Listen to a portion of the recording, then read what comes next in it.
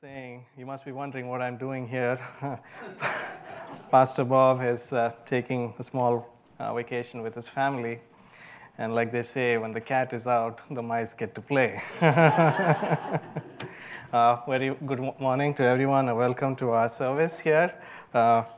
Today, we're going to take a look. Last week was Mother's Day, and so I was trying to ask the Lord what to preach about. And there's this beautiful story in the book of Genesis of Rachel. You know, she's one of the matriarchs. You know, she's key in helping the nation of Israel be founded through the children that she produces. And so there's this beautiful story that we see in Genesis 29 and 30. And then we're going to take a look at Rachel's life. The beauty about how God's word talks about a person is that God's word is truth. And so when it talks about any person, male or female, it gives us the whole picture of their life. And when I say the whole picture, I don't mean it tells us every single thing they did, but it gives us the whole character, the rounded image, warts and all. It talks about the strengths of a person, what they do right, their faith journey, how they grow in the Lord. And it also talks about some of their weaknesses and how the Lord works with weak and sinful people to ultimately achieve his purposes. And so that's what we're going to be looking at. That's right here. Cool. So if you can, let's turn to Genesis 29. And we're going to be walking through the story. And so you can have your scriptures with you. The scriptures are going to be posted up here too. So at the start of the story, I want to give you a little bit of background. We all know the great love story between Jacob and Rachel. Jacob is running away from home. He's obviously cheated his elder brother. He's afraid for his life. And then he goes to his uncle Laban and finds this beautiful daughter of his youngest daughter. He instantly falls in love. And they say even thieves and murderers can fall in love. And Jacob is a conniving person, but there are several great things about him which make him a patriarch. But he falls in love with this beautiful girl, and he agrees to work for 7 years to marry her. And the Bible says those 7 years went like a breeze. All of you have an experience of falling in love, and you know what that means. And so, but at the end of the 7 years, his uncle pulls a fast one, and it's Leah who actually gets married to Jacob. Jacob believes it's Rachel, but it turns out that his uncle switches the girls out, and Jacob ends up marrying Leah. And the Bible says something about Leah was that she wasn't as attractive as her younger sister. And so right off, we see that she's at a natural disadvantage. Number one, she's not pretty. Number two, Jacob wasn't attracted to her. He was attracted to her younger sister. And number three, Jacob didn't get into this marriage knowingly. He was forced into this. So talk about having a hard start in life. And so, but Leah chugs along, and she tries to win her attention and gain the love of her husband. And the whole saga, and it's going to be a mixed story. You're going to see highs and lows, but ultimately it's a great battle that ensues between both the sisters. But more about that in a few moments. What happens is that Jacob is obviously unhappy that he got married to the wrong woman. Laban tries to coax him into saying, that's okay, this is our culture. And he says, work for 7 more years and I'll give you Rachel. And he agrees, but luckily he doesn't make him wait for 7 years to marry Rachel. He gets him married a week later. And so you see, Jacob has 2 wives in a week. Just in 1 week he's got 2 wives, and it's obviously a complicated family dynamic. I'm sure the sisters aren't seeing eye to eye, and I'm sure Rachel isn't happy that she has to share her husband with her elder sister. Polygamy was common in those times. It wasn't something that was the original plan of God, but it was how the culture was moving. But Rachel was really in love with Jacob, and Jacob too, and they were really looking at this great relationship to start off and have this great life together. And things didn't turn out the way they expected. And so that's what we want to see at the start of this. And for this message, we're going to just focus on the life of Rachel and see how she journeys in faith. And there are some key things that happen to her and something she does. And then she grows and comes into a greater understanding of trust in God. But more on that later. So we're going to look at the life of Rachel. Like we said, the pericope is from Genesis 29, verses 31 till chapter 31, verse 24. And that's a neat section. The Bible didn't have chapter numbers and verse numbers when they started off. It was one continuous story. But this story is how Jacob actually starts off and builds his family and his dynasty. One thing we have to remember was Jacob was no ordinary man. He was someone who had inherited the promises that God gave his grandfather, Abraham. And he was someone who was a really key player in God's design, not only for Israel, not only for his immediate family, but for all of humanity. In him, in Jacob, were riding the promises that one day, through Abraham and Abraham's descendants, the whole world was going to be blessed. And it doesn't mention in the Bible in their story, but I can imagine Jacob and Rachel. In those 7 years that he was working hard for her, he would have told her his story, why he was running away from his father and his brother, what was it that made him do what he did, cheat his brother, the promises that he inherited, and all the story of his grandfather Abraham. And Rachel would have been excited. Who wouldn't want to marry a man who had such great promises that were lined up for him? The children they would have would go on to bless the whole world. And so this is just not any ordinary mere marriage. This is really the founding of the nation of Israel. Rachel has married the patriarch Jacob, and through her and through her sister, the initial tribes of Israel are going to be built. And so you can obviously see Rachel isn't really happy with the fact that she has to share that privilege with her elder sister. Leah, on the other hand, is lucky that she gets grafted in terms of that. But as we're going to see, it seems to be that God's hand was there in the fact that she joins in too on this journey. So we start off with the opening of Leah's womb, and we're going to walk through this, and then we end with the opening of Rachel's womb.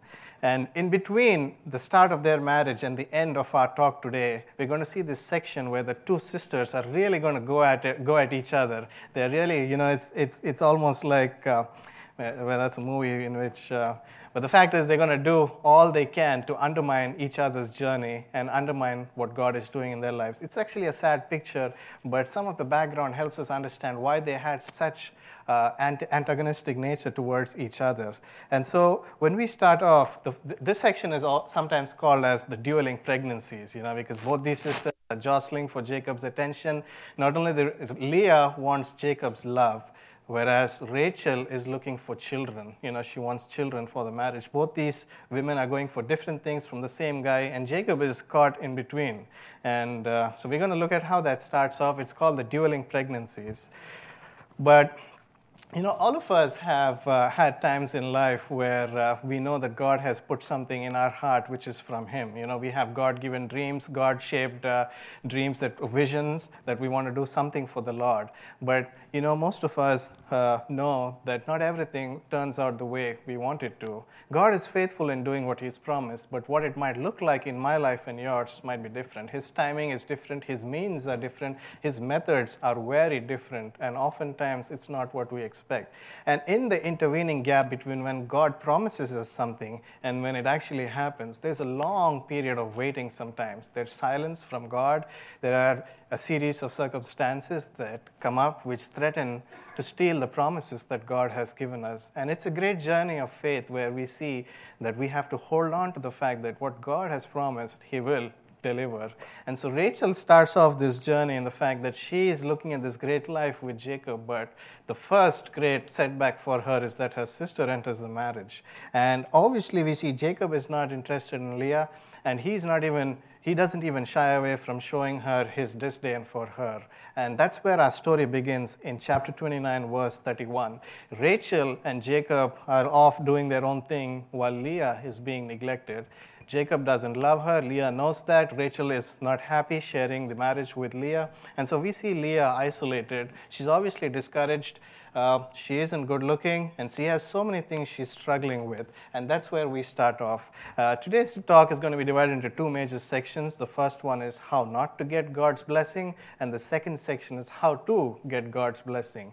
And there are many ways in which we inherit the blessings of the Lord, but we're going to focus on Rachel's life and see how we shouldn't be going after God's blessings. And then we're going to look on how she did the right thing towards the end and got God's blessings. And so the first point would be how not to get God's blessings, and that would be by faithless scheming. I told you about the dueling pregnancies.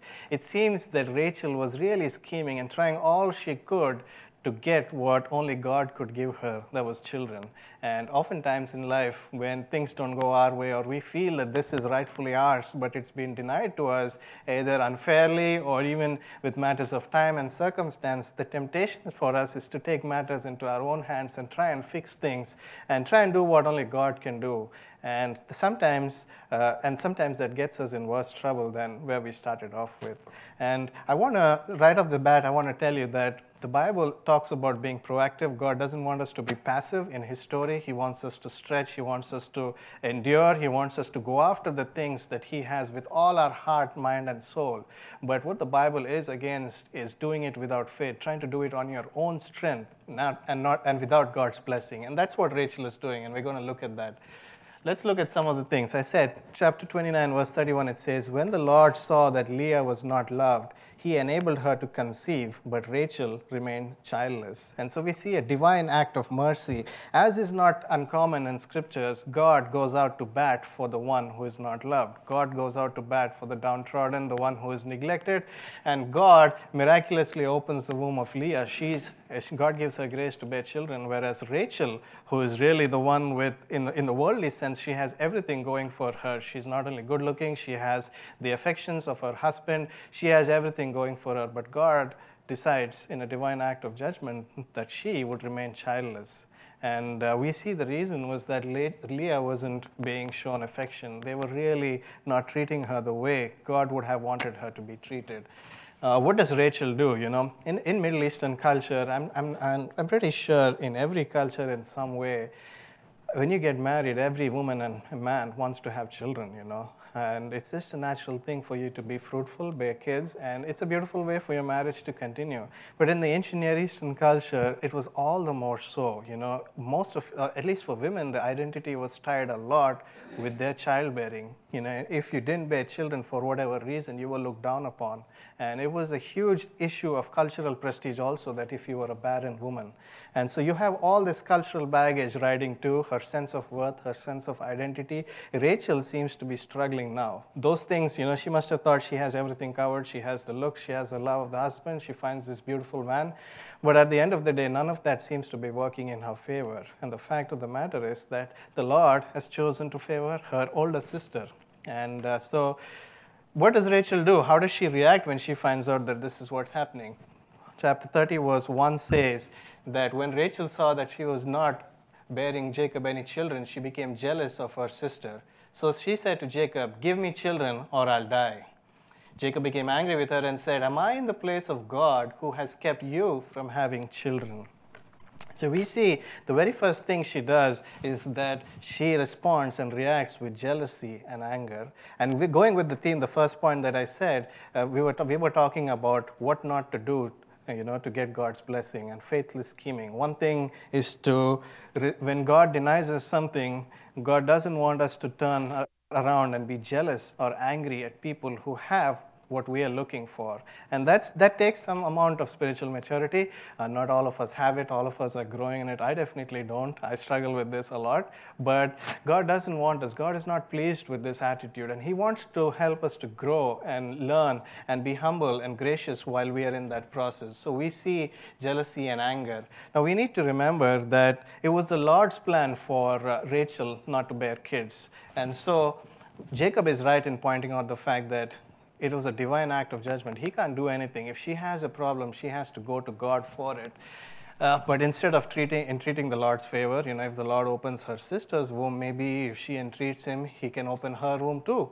But Rachel doesn't. Either she believes that God can't do that, or she thinks her fate is sealed. Nevertheless, the Bible doesn't record her seeking the Lord's favor for this. Rather, we see she responds with jealousy and anger. She lashes out at her husband. Instead of entreating God for His mercy, she looks to her husband to fix her problems, and things go bad. You know, Jacob just tells her the truth that, you know, unless the Lord loves her, there's nothing He can do. And so that's one of the rare times we see Jacob actually angry. And unfortunately, it's with the one that he loves so much. And so that's the first point that we want to remember, that we ought not to respond in jealousy and anger. That's not a good way to bring God's blessings into our lives. So at the end of round one, and we're going with the theme of dueling pregnancies, and so Leah has 4 kids and Rachel has none.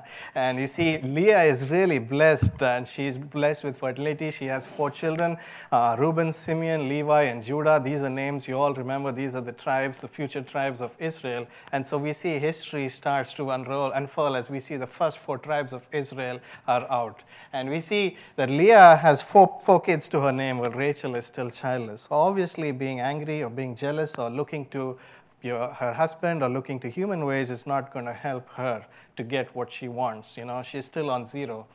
What does she do next? And now I wish this would stop here and we would move to the second point immediately, where we see a change in Rachel's character.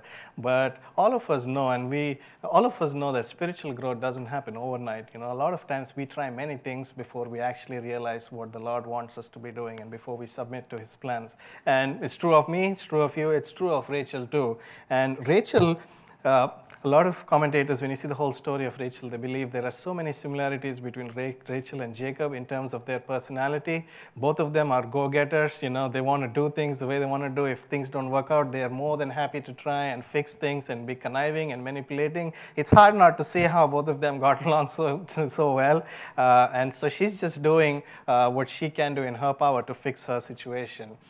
And again, we're not talking about not being resourceful. The Lord doesn't want us to be passive. If you're childless, there is nothing wrong in seeking all the help you need, and you need to do it aggressively, and you need to do it in a way that is God-honoring, but you need to be proactive in that process. That's not what we're talking about. The problem here was different. The Bible is very clear that it was a divine act of judgment that had closed Rachel's womb, and a divine act of mercy that opens Leah's womb.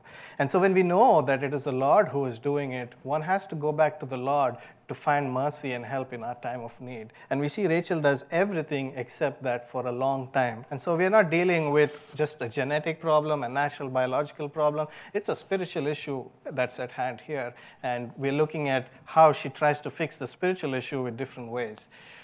Next, what does she do next? You'd think she'd pray and go to the Lord, but she says that she goes to Jacob and says, then she said, "Here is Bilhah, my servant. Sleep with her so she can bear children for me, and I too can build a family through her." That's a different translation. The next thing she does is she tries to manipulate Jacob to build a family. Now, having surrogate mothers in the ancient Near Eastern culture wasn't really something. But what she was doing here is, like I said, it was a spiritual issue. The Lord had closed her womb, but she was trying every physical way to fix that problem. And she invites her servant maid and makes her Jacob's wife. And this should remind us of some other story in the scriptures, of Abraham and Sarah. I also want to point out the fact that there's a lot in common between the 3 matriarchs in the story of Israel. Sarah is barren for a long, long time before she has one child.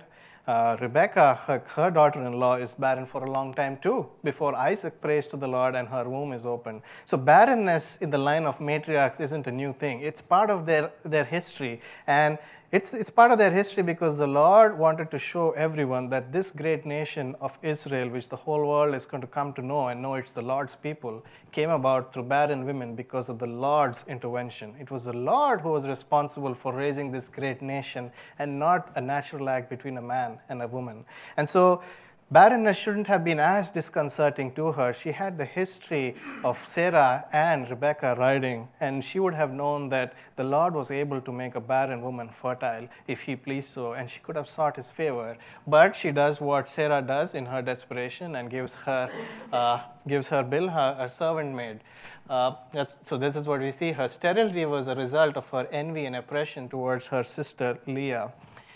But what happens? The result is she is able to have 2 children through her servant maid. And you see 2 of them come in, Dan and Naphtali. Naphtali is a word that says, it shows the rivalry that she has with Leah. It says, I have fought a battle and I have won. And so she thinks that, having a second child through the surrogate kind of levels the playing field with my sister. But as with any human means of getting forward, if I can do it, you can do it too. So what happens? The unintended consequence is Leah is able to match her sister's children, and she offers her own maid, Zilpah, to Jacob to have kids, and they have 2 more kids. So whatever advantage Rachel had, she loses because Leah has 2 surrogate children too. And that brings us to round 2. Leah is 6 and Rachel is 2. And those 2 aren't her kids. So things are clearly not going in favor of the matriarch Rachel. And she resorts to manipulation. It doesn't help her. She's still where she started. She has 2 kids, but they are not hers. They are surrogates. What happens next? We're going to look at 2 more places where she tries to play her hand and try to manipulate God. And then we're going to move to the last point. It says that a peculiar thing happens during all this rivalry is that during the wheat harvest, Reuben went out into the fields and found some mandrake plants, which he brought to his mother Leah. Rachel said to Leah, "Please give me some of your son's mandrakes." Now, you must be wondering what mandrakes are. Unless you're a botanist, you must be wondering what mandrakes are. Well, let me tell you. Mandrakes are known aphrodisiac in the ancient Near East, and they were supposed to be a cure for infertility. And so for Rachel, just coming out and watching Reuben bring these mandrakes and go by, she must have been thinking, man, this is the answer to the problem that I have. Perhaps my infertility can be cured through these herbs, or these plants and the fruit. And so she strikes a bargain with Leah.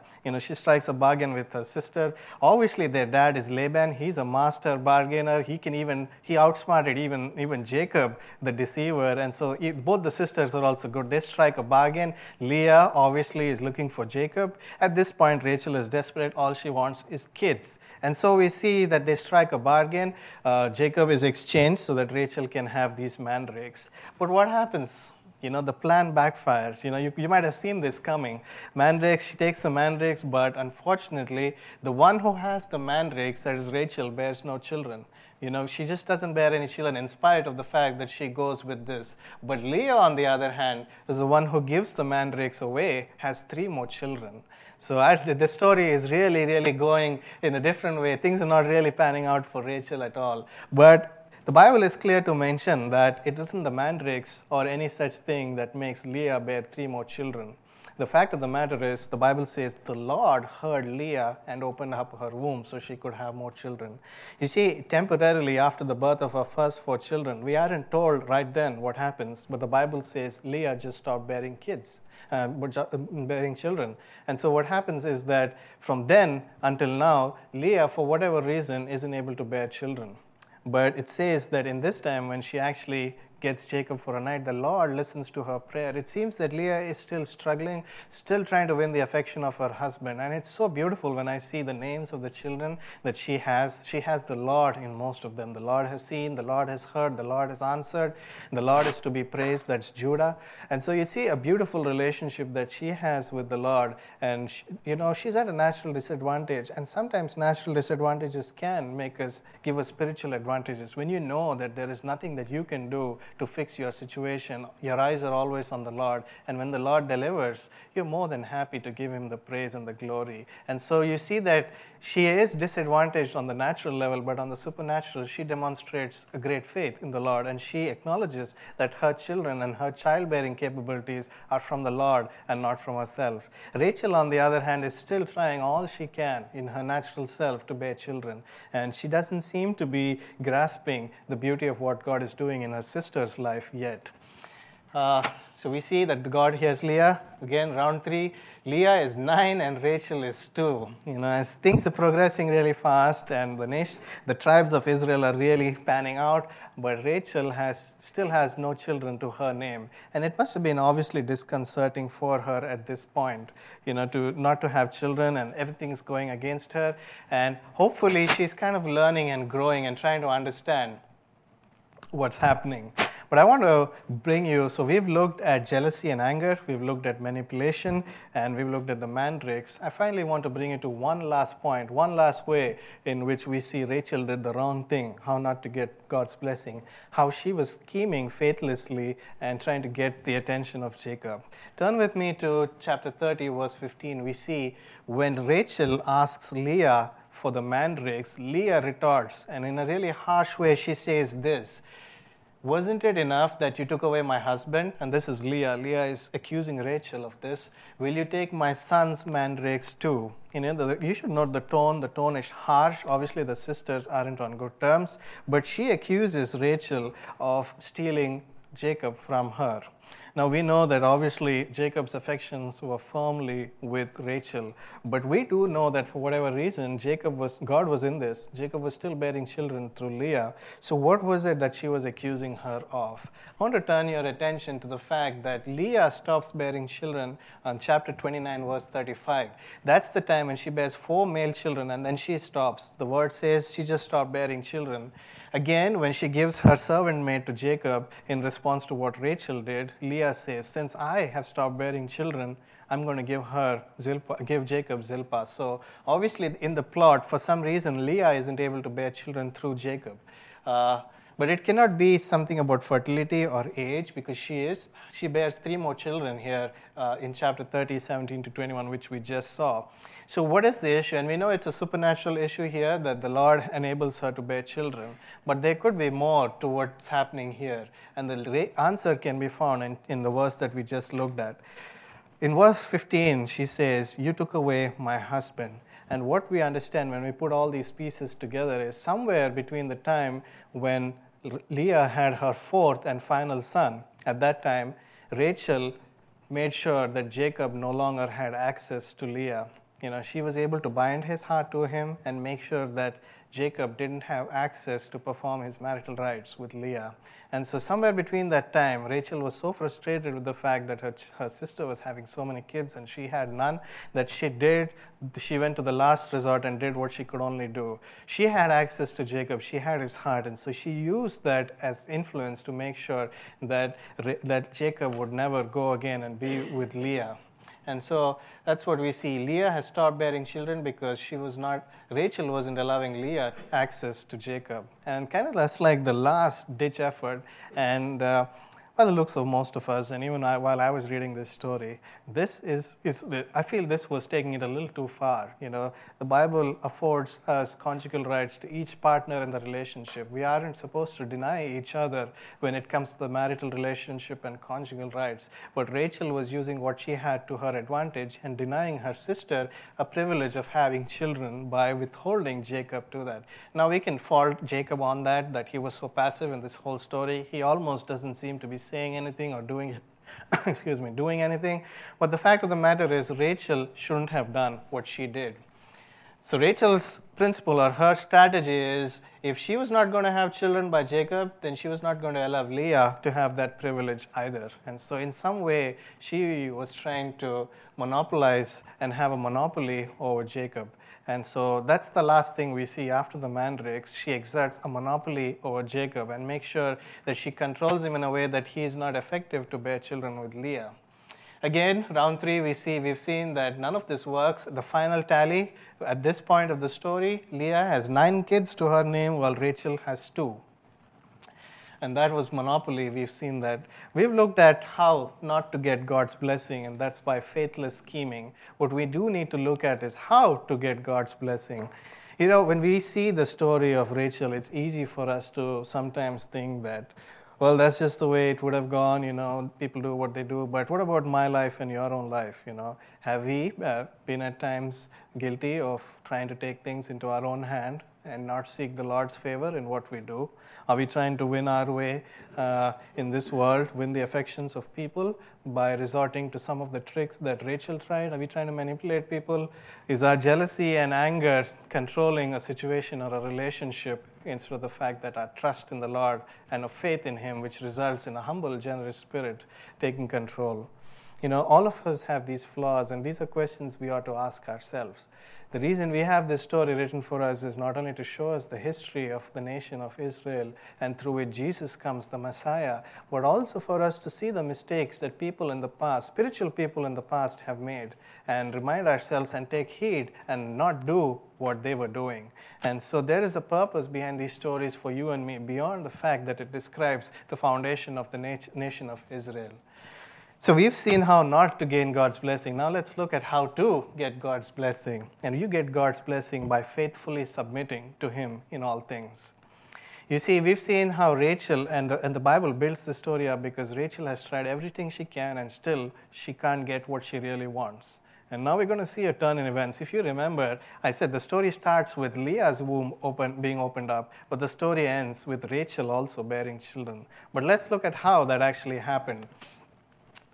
We're going back to our discussion here. You remember that in chapter 30, verse 15, Leah wasn't allowed access to Jacob because of Rachel.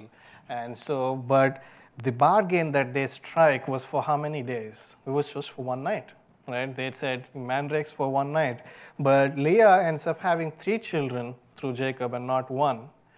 So the matter behind the fact is that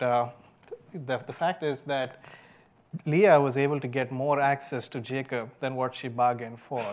But how is that possible? Don't we know that? Do you think Leah was so covert she was able to, find her way around Rachel and Rachel's hypervigilance? I don't think so. We've seen that Rachel has a monopoly over Jacob, and she really doesn't want to give up on that. Rachel is this really hypervigilant person, and she knows what her husband is up to. Leah doesn't seem to be so conniving as her sister, at least in how she goes about life. So the fact of the matter is, it's neither. It isn't Leah who's become so covert she's able to spend time with Jacob without Rachel's, not being found out by Rachel. The fact of the matter is, for some reason, Rachel lets go of her access to Jacob. Rachel is okay with Leah having access to her husband. We aren't told of any future bargains or deals. The only thing that we can tell from what we see is that for whatever reason, Rachel has just given up. Rachel, in the final days of her crisis with infertility, her sister has 9 children. She has 2 from a surrogate. She's growing older. It takes at least a year between, for you to have a kid and then start on the other cycle. And so it's been years now she's been without children. She's tried every trick in the book, but it seems that Leah seems to be getting all the benefits and not her. And it must have been a really stinging rebuke for her when she took the mandrakes, but Leah was the one who got pregnant. So for whatever reason, at this stage in the game, Rachel seems to be receding. She seems to be giving up on her conniving ways. Leah gets unfettered access to Jacob because Rachel gave up.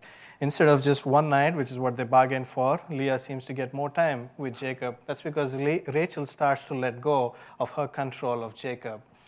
Rachel surrendered and renounced her manipulative tendencies and instead submitted to the Lord's will. And we're going to look at how that happens here in this story. But the fact is, after all her ordeals and the results and the poor returns that she got, Rachel's heart seems to be changing. She seems to be saying that I might be fighting something that is way more than I can handle. She seems to be coming to the realization that Leah seems to have an unnatural advantage, and I think she believes and realizes that it's just the Lord's doing, and it's futile to fight against the Lord's will in our lives. And therefore, she seems to be picking up on that, and she gives up on her conniving ways.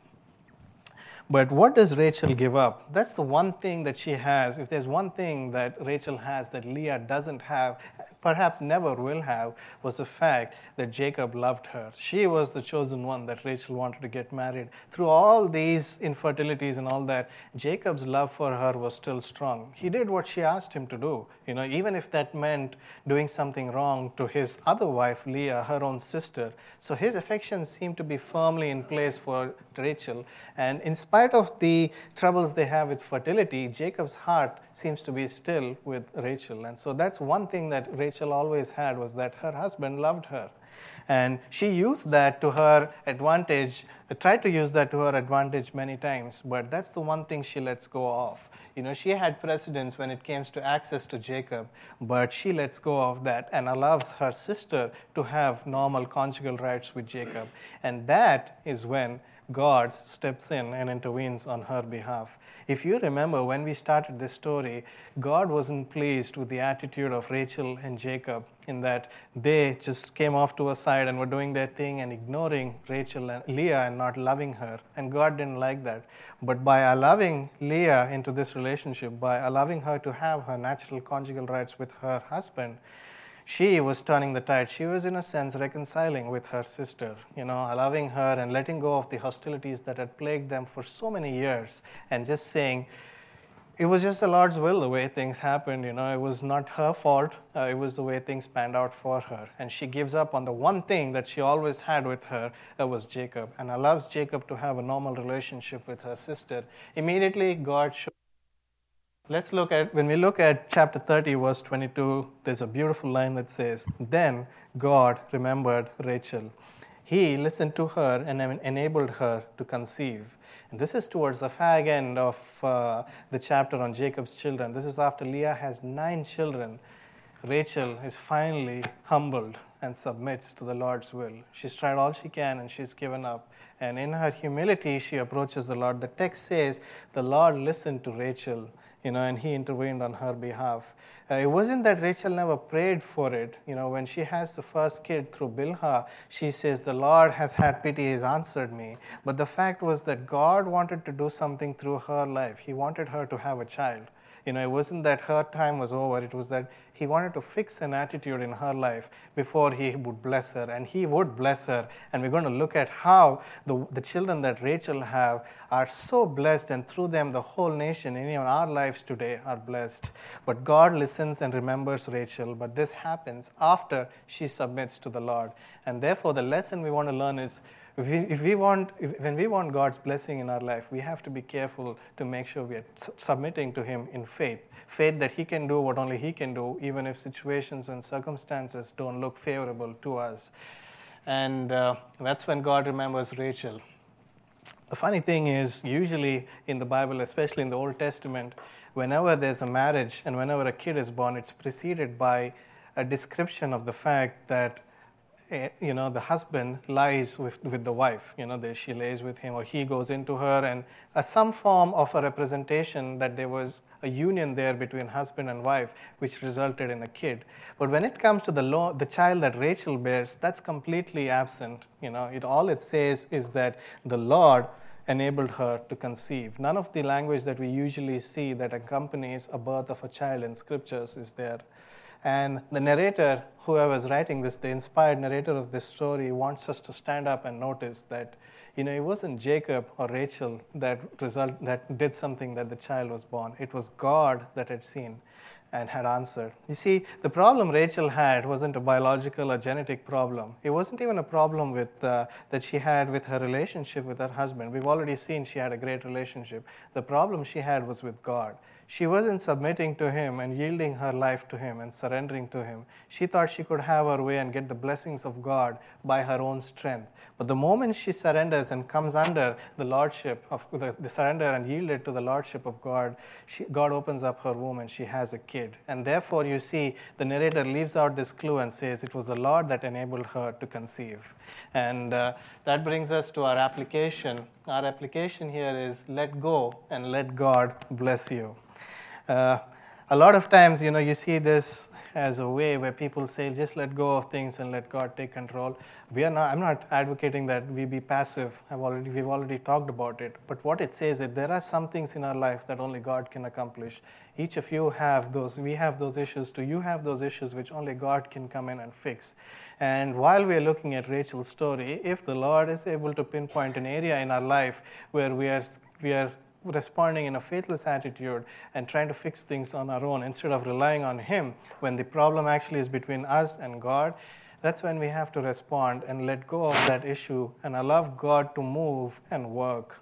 A lot of times people think of this issue as in, Christian life is you're in a car, you let go of the steering wheel, and the Lord takes the steering wheel and drives. There are some truths in that, but I wouldn't go that far. When the Bible talks about our spiritual walk, it's a beautiful partnership between man and God and man. And God wants us to be resourceful. He wants us to be proactive, to use our strength and our minds. He wants us to use our will. He wants us to take advice from people. He wants us to be proactive in doing the things He's called us. But what He does reserve for Himself most times is the way in which He wants it. The Bible has clear guidelines how Christians ought to live and how Christians ought to behave and respond and work out God's will for their life.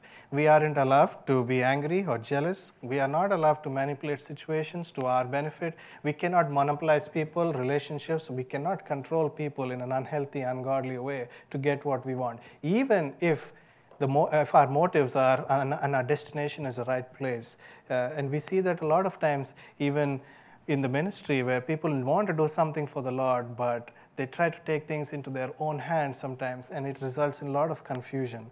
And so when we say let go and let God bless you, I mean let God do what only He can, and let Him show you the way He wants you to achieve what He has. Those God-given dreams and desires that God has given, He wants you to have them. He wants you to enjoy them. But He has a way to do it. There's a time, there's a place, and there's a method in which He'll accomplish it. And He wants us to trust Him in the journey and not be afraid, angry, jealous, or anxious while that happens. And that brings us to our conclusion that let go and let God bless you. Thank you. Let's pray. Dear Lord Jesus, thank you for your word. Thank you for this beautiful time. We just surrender to your word. Like Rachel, Lord, we come to you and say, you can do what only you can do, Lord. And we let go of our anxiety and our stress and any other unhealthy behaviors that we have while we walk this walk, Lord Father, of faith, Lord. And we ask that you, Holy Spirit, would take control of our lives and do what only you can do for us. In Jesus' name, amen.